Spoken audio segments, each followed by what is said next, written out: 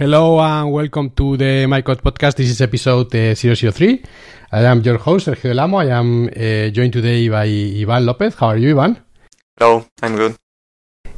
This is the third episode of the podcast. The MyCode podcast is a podcast to keep you informed about the MyCode framework. MyCode framework, for those new to the podcast, is a framework on the JVM. It allows you to build applications with Java, Groovy, Kotlin, Maven or Gradle for your build tool, and tested with JUnit, Spock, CodeTest. So a build agnostic framework to build any kind of applications from web servers to command line applications. In this third episode, I wanted to talk about database migration tools, which is something that we support. But before going into that, let's cover the agenda. For agenda, I want to remind everyone that we are doing something funny every Tuesday and Thursday. We are streaming live on twitch.tv/MyCodeFW. So that's the acronym for MyCode Framework, not MyCode for the win. And we are building an application from scratch. We have done already, we streamed yesterday I forgot if it was the 8th or the 9th, so more or less 8 hours already. 1 hour each day, Tuesdays and Thursdays, and we are building an application from scratch. We are building an application to the typical application that you will use if you wanted to have like a newsletter. So it's an application where people can fill a form and give you their email address. We trigger like a transactional email with a confirmation link, which contains a JWT that we sign using MyCode security. When we receive the link, we confirm it in the database. We are using MyCode data JDBC. We are using also, for example, MyCode views with TimeLeaf template rendering engine, and essentially a lot of tests, a lot of controllers, a lot of validation. So all the things that you will typically face when you are building a MyCode application. So if this sounds like your cup of tea, tune in every Tuesday and Thursday. And if you're not able to, we are uploading the videos on demand to our YouTube channel. We don't have a friendly URL for the YouTube channel yet. So for now, visit the MyCode website and scroll to the footer and you will find a link to YouTube, or just search in YouTube for MyCode channel. For agenda, in the long-term agenda, MyCode co-founder Graham Roche has a talk in JFocus, which, let me check the dates. JFocus is in February 2022, from the 7th until the 9th of February, and it's in Stockholm, Sweden. And I think it's an in-person event, which is exciting. And he's doing a talk about building optimized Java microservices with MyCode 3 and GraalVM. If you are in Sweden, no brainer, and if you are in Europe, that's probably like a conference to consider. jfocus.se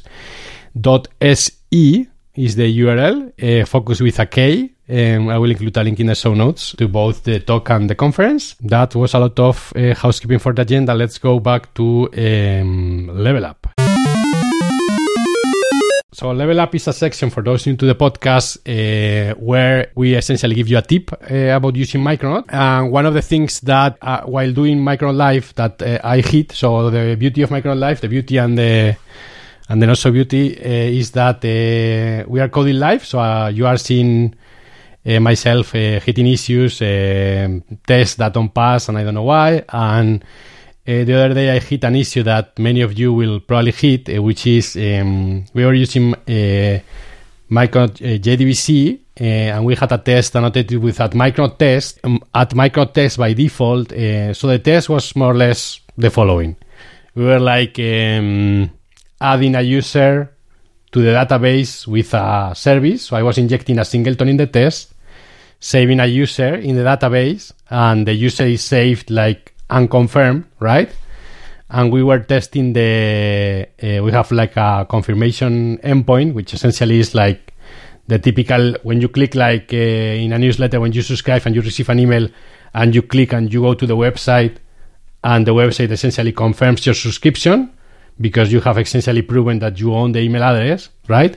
So I was testing that functionality, and what I was doing in the test is I was saving the user, and then I was doing an HTTP request to a Micronaut controller, and the Micronaut controller was essentially like updating the database, and then I was fetching the user from the database and checking that the status has changed, right, as a result of the HTTP request. And that test was failing. I was failing because, if you were not aware of this is like a good tip to have, is by default, Micronaut test will wrap all the tests in a transaction and will roll back at the end of the transaction, right? So if you want to test a scenario such as the way that I described, which I think is a normal scenario, right? And a scenario where you essentially like fetching information sometimes directly by injecting a singleton and sometimes indirectly by sending an HTTP request. The solution is simple. Is in the Micronaut test annotation, you can say transactional equals false, and that essentially will disable that behavior. So if you are hitting such a scenario and you don't know why, try disabling that behavior, that automatic transaction wrapping, and that may be what you are looking for. Have you hit this issue, Ivan? No, I haven't, because I don't use Micronaut test too much. Usually in the projects I've worked on, we kind of wire everything manually because we wanted to have more control about when and how we start the application context and embedded servers. So basically, we started what we needed, and then at the end of the test, we deleted everything we created during that test to make sure that we didn't pollute any other tests in the suite. So if you open like the Micronaut modules themselves, many of them, they don't use Micronaut test, and in part that's because we started those modules before Micronaut test even existed, right? Yeah. So we have a lot of... So what Micronaut test does, and this is a good point that Ivan mentioned, is Micronaut test by default, if you have like a Micronaut application with a server runtime such as Netty, right, the default one, Micronaut test will start the server. And sometimes you don't need to start the server for the test, right? So the server start is really fast, and you probably don't see like a much... You will not see like a lot of downgrade performance in terms of development performance. But the same as transactional, you can set transactional to false. You can set start applications equal false, and that essentially will, in a test annotated with a Micronaut test, you will have like the application context. So you could like test, for example, that you can inject a bean. I don't know, you want to test persistence, and you just want to inject like a Micronaut data JDBC service, and you want to test like the queries are what you expect them to be, but you don't want to test the controller or many tests that you may not need to test the HTTP server. You can do that with Micronaut test. Yeah, bear those two in mind. Micronaut test start application false if you don't need the server, and Micronaut test transactional false if you don't need or you don't want the automatic rollback of the transaction. Let's move to the next section, Ivan. For the next section, I wanted to talk to Ivan, and the reason I invited Ivan is because he has done a lot of work in these modules about database migration tools. So we have many persistent solutions in Micronaut. Some of them involve like using Micronaut data, either Hibernate or JDBC. We have a Micronaut SQL module as well. And when you go to Micronaut SQL, there are like... So this is like you want to have persistence. Maybe you want to use Hibernate and JPA without using Micronaut data, or you want to use... We also support in Micronaut SQL, we have support for Duke, JDBI, and I think there are other things that we have support in that module. We also include some async drivers as the MySQL and the Postgres. Those were created way before, because now if you want to go to the reactive route to access your database, we have Micronaut R2DBC support in a different module, but that's a different topic. Many of us, and I include myself, which we have worked with Hibernate in the past, we have delegated sometimes the creation of the database schema to Hibernate, right? Mm-hmm. So essentially, we have mapped our... we have used Hibernate as an ORM, and we have created like entities, and we essentially Hibernate has created the schema for us. That's not the best approach. The approach that we recommend and that we try to convince every client to use is use a proper database migration tool where you can define essentially the same as we do with Git, where you have commits and your code is evolving. Have represent with and we'll talk which ways you can use represent how the schema of the database is evolving, and essentially when you run your application, if the database is not up to date, it will apply the necessary changes to the schema, and if it's up to date, it will not, right? So that's what we recommend you to do. And one of the features when you create a new Micronaut application and you select any of the persistence modules, you will see that you have in application.yaml, which is the default configuration, you will see that you have, I think it's data sources, default, db create, I think it is. Let me check it. And we set it by default to create and drop, right? Mm-hmm. So when we generate an application... yeah, that's with JDBC, with Micronaut Data JDBC. We try to create the schema for you. The parameter is called data sources default schema generate. We set it to create drop by default. And what we recommend you to do is explore one of these database migration tools and set data sources default schema generate to none. With that introduction, please, Ivan, explain which database migrations tools we support in Micronaut and how people can use them. Yeah, so we support basically the two main tools out there. I'm not aware if there are more, probably there are more, but the two most used tools are Flyway and Liquibase. And we support them for a long time. And the goal, as Sergio said, is the same. You want to kind of define your schemas as along with your code. So when you create a new entity, instead of delegating that to Microdata JDBC or to Hibernate, you need to create the schema that the database schema that matches your domain entity. And with that approach, what you can do is basically evolving your schema as your application grows. So if you need to add a new field in the future, you need to write a small migration saying, I want to add this field to this table, and if this is the type I want, I allow nulls or I don't allow nulls, and you commit that in your Git repository with your code. So with that approach, if you deploy that to production and you already have the database created because you have been running that for some time, that new schema will be, or that update to the schema will be applied, and you will have the new field that you need. And this is nice because it allows you to evolve your schema as the same as your code. Because the nice thing about these tools is that without this approach, what you will need to do is basically connect directly to the SQL database and manually alter database, alter table, add column, remove column, those kind of nonsense that you probably don't have access to production, right? And it can be prone to error, and you can fail, and a lot of things can go wrong. So both tools are pretty much the same. You define the main difference, I think, is that for Flyway, you define your migrations with SQL. So you need to follow a pattern on the name of the file. So Flyway knows when to apply a migration and how to do it, and then it basically executes your raw SQL.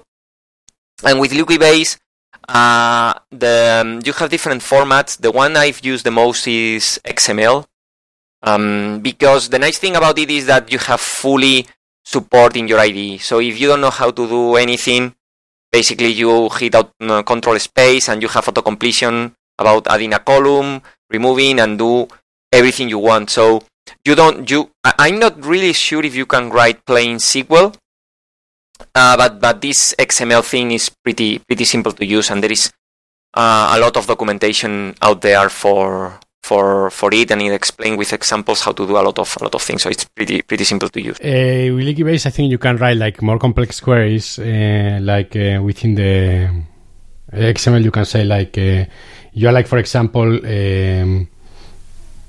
adding a column that cannot be null and you need like to populate that column with some value. You can do things like that. And both tools, they are pretty cool in the sense that you can write like typically like the change, describing the change that you do to the column, but you can also like write the rollback. And you can also test locally. You can like run the migration locally or even simulate the migration and see the changes to the database. So for me, it's like essentially like a no-brainer. If you are like using a relational database with Micronaut, you have to use any of these two tools to essentially manage your migrations.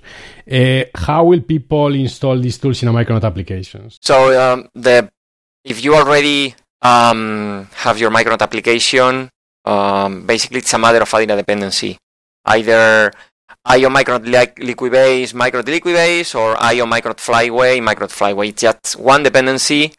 And by default, once you add them, they are enabled by default and they look for the default data source. So you don't need to do anything. Just add the dependency and they are there, they are enabled. And the only thing you need to do is if you don't use the default directories to put your migrations on, you need to change that. We explained that in the docs. And if not, just drop your migration files to the appropriate directories. And that's it. You restart your application, Micronaut detects that, and the tools apply the migration to your database. Yeah, so essentially we have features also in Micronaut Launch. So we have this website called which you can reach if you go to launch.micronaut.io, which is essentially like a web application that you can have like select features, and it will be essentially created like a Micronaut application for you, and it will download a zip folder with the Micronaut application. We have features for both. So essentially, if you search in features for either Flyway or Liquibase, you will see that it adds the dependency that Ivan was mentioning. So you will have typically the migrations under source main resources, right? I think there is like, as you said, like a convention for like the way you name things with Flyway. In configuration, you can like do you have to enable it, or in the moment you add the dependency, it's enabled? It's enabled by default. In the moment you add the dependency. Yeah. You can, there are like, in all the modules, and this is a good reminder for anyone, when you go to docs.micronaut.io and you go to either Flyway or Liquibase, you will find the documentation. On the top, there is like another link called configuration reference, where you will find like all the configuration options that you have at your disposal. If you, as Ivan was saying, if you need like to change the default path where your migrations are stored or any of those things, you can configure that. And how will people know that the migrations have been run when they start their application? So basically, if you have a typo or something went wrong, it will fail and you will see a huge stack trace. But if everything works and the application ran without any problem, and you want to make sure that not make sure, but imagine that you have been running this in production for a year and you have applied a lot of migrations and you want to make sure which is the database status for something, right? So we also expose, if you are using Micronaut management endpoints, we contribute to those endpoints in either module. So you have a new endpoint called Liquibase or Flyway, and that in those endpoints we expose the migrations that have been run. You have all the information, the date, the IDs, the status, everything, right? So you can check that, and you will have all the information. As Ivan said, if you want to have like these endpoints, if you are new to endpoints in Micronaut, these are like similar to the health endpoint that you probably have used in other frameworks. You will have to add the management dependency. If you are using Micronaut Launch, search for the management feature. And it will be something like endpoints.liquibase enable true, I think. And that will enable the endpoint. For all the endpoints, we have another flag typically called sensitivity, which will essentially limit the detail exposed by the endpoint. And if you are using micro security, check the micro security documentation, because you will find instructions about how essentially to customize if you want to secure that endpoint to a particular role, so that only some users are able to see the information exposed at that endpoint. You can do that. And I think that's pretty much it, right, Ivan? Yeah, one other thing we do support for both tools is GraalVM. So if you are using GraalVM, you can totally use both Liquibase or Flyway. We support GraalVM since Micronaut 2 for both tools.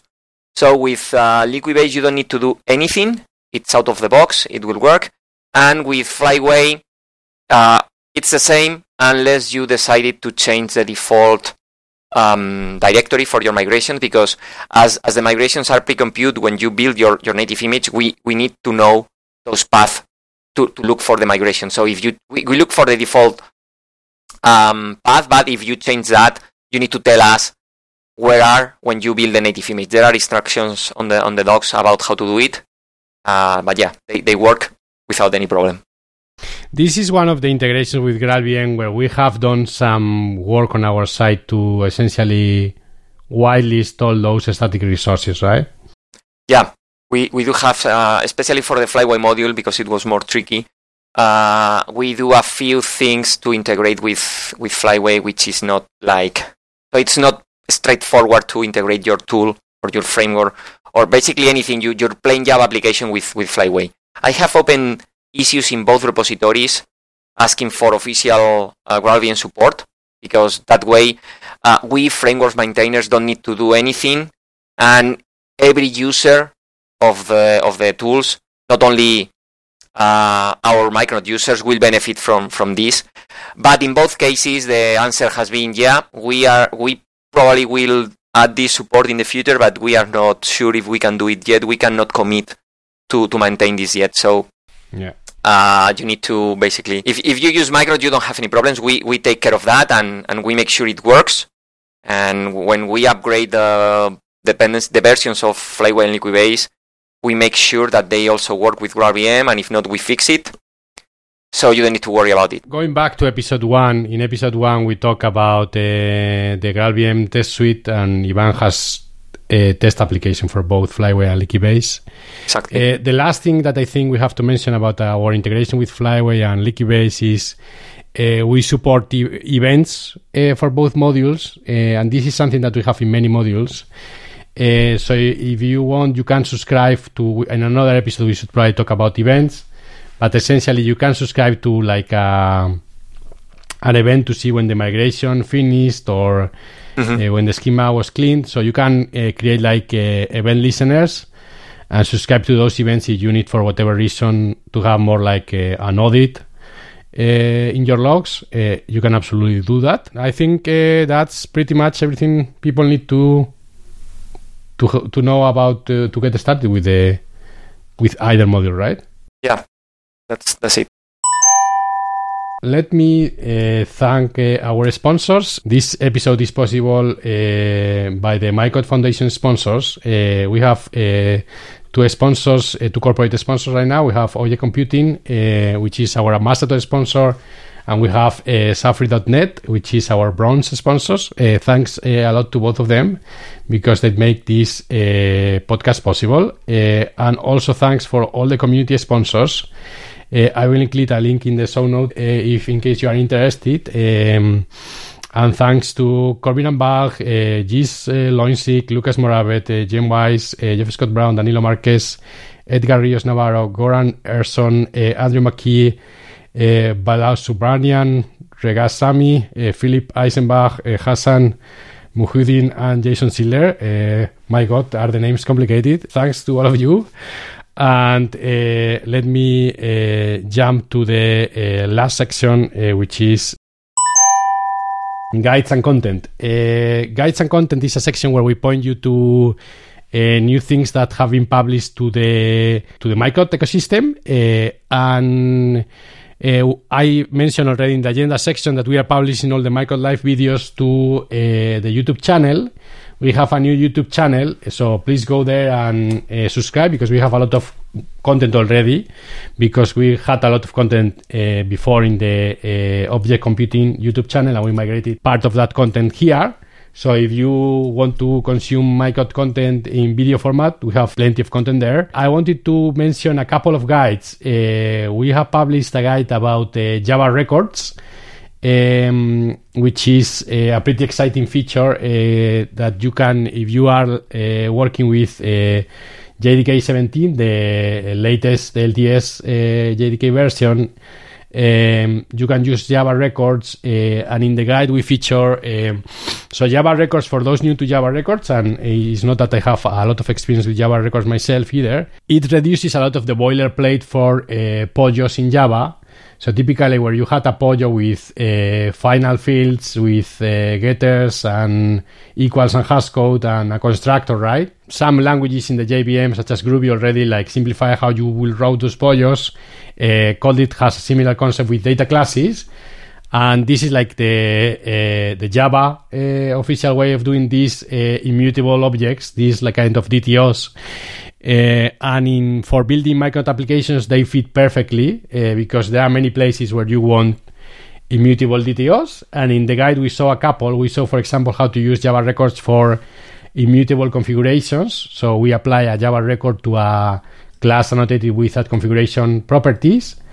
We saw how to use Java records for a mapped entity. We support using Java records for mapped entities with Microt data JDBC.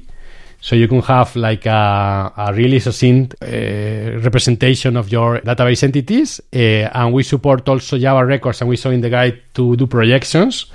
So when you are using Microt data JDBC, you often do projections from the database, where you essentially fetch a couple of columns from the database and instantiate a new object. And this is like a perfect way of a perfect usage of Java records, because these are like essentially like pure data transfer objects. And the latest use case that we saw in the guide is using a Java record for an object that you want to render as JSON. Actually, the whole guide doesn't use any normal DTOs. It uses Java records for almost everything.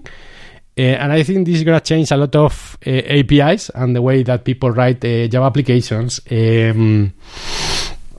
Check the guide. Let us know what you think, because I think if you are in the position to use JDK 17, this is a feature worth of the upgrade.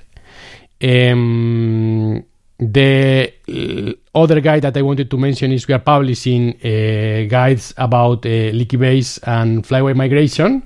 So check them out as well, which are quite in line with the episode of the podcast. And I don't have anything else, Ivan. Do you want to add anything about anything?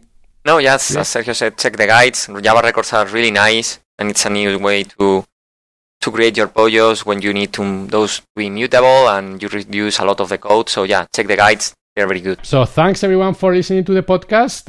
We see each other in 2 weeks. Keep using Microt and keep building nice applications. Thanks everyone. Thank you.